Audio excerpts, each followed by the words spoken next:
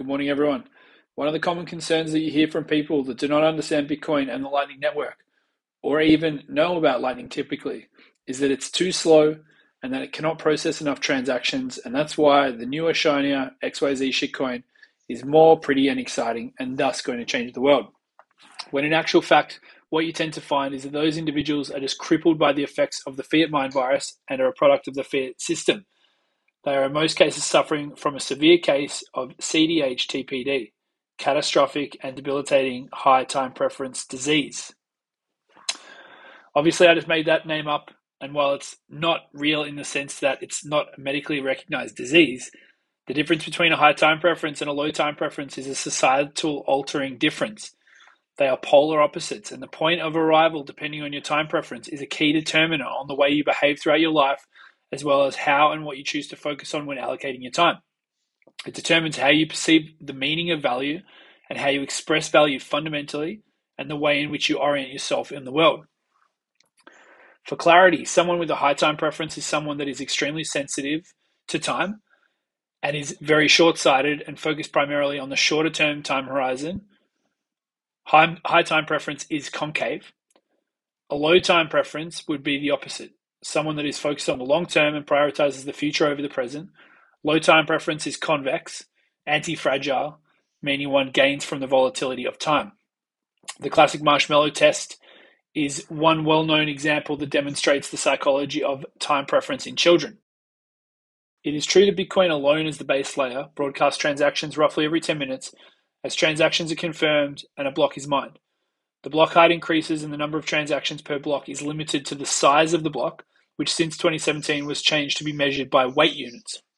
The current average number of transactions per block vary, but for simplicity's sake, we can say is likely to be somewhere between 5 to 10 per second. If you'd like a little more detail on this link will be clarifying. What is obviously missing from this is Lightning, which is a second layer network built on top of Bitcoin. Lightning radically changes the throughput capability of the network. Theoretically, the Lightning network can process millions to billions of transactions per second and at almost no cost. The concept and term Lightning Service Provider, or LSP, was originally coined in an article in 2019 by Roy Sheenfeld. Roy is also co-founder and CEO of Breeze, which is an awesome Lightning wallet and podcasting 2.0 application, which is well worth checking out if you haven't already. The idea of an LSP is similar to that of an ISP for the internet. Wikipedia describes an ISP as follows. Quote, an internet service provider is an organization that provides services for accessing, using, or participating in the internet. Internet service providers can be organized in various forms such as commercial, community-owned, non-profit, or otherwise privately owned.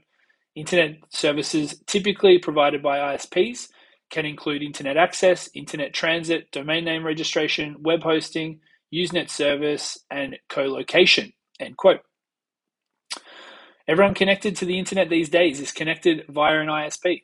ISPs were one of the key mechanisms in enabling the internet to scale to the extent it has around the world and allow more users to join the network. In a similar way, Bitcoin has established itself as the trust or value protocol layer of the internet.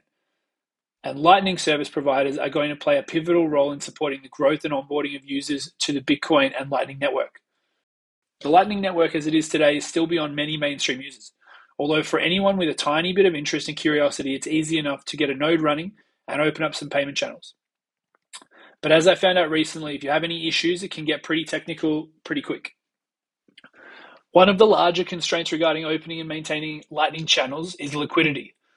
I think this is likely the larger barrier that really drives the need for LSPs over time, as many people that interact with this network won't have several BTC available to be locked up for use as liquidity by the Lightning network.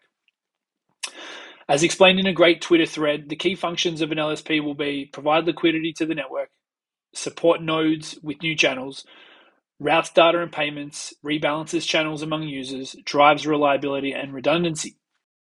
It's likely the large holders, exchanges, platforms, and service providers built on top of these networks operate as major LSPs, with thousands of smaller ones operating and maintaining channels with smaller liquidity pools and contributing to decentralize and further strengthen the network.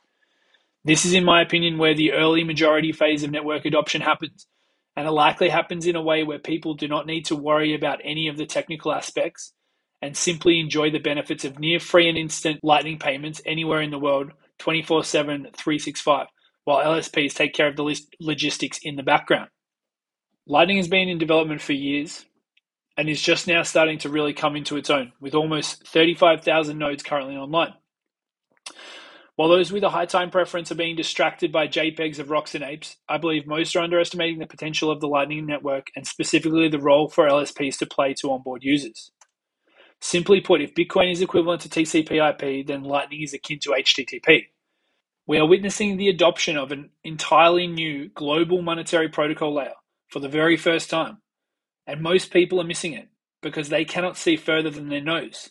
Maintaining a low time preference is a superpower in a world conditioned for instant gratification. Hope you all have a great finish to your week. Bring the powerful Friday energy. Really appreciate you sharing these letters with as many people as possible to support my work. The value and trust layer of the internet is being built, and anyone is free to join. I'll talk to you all on Monday.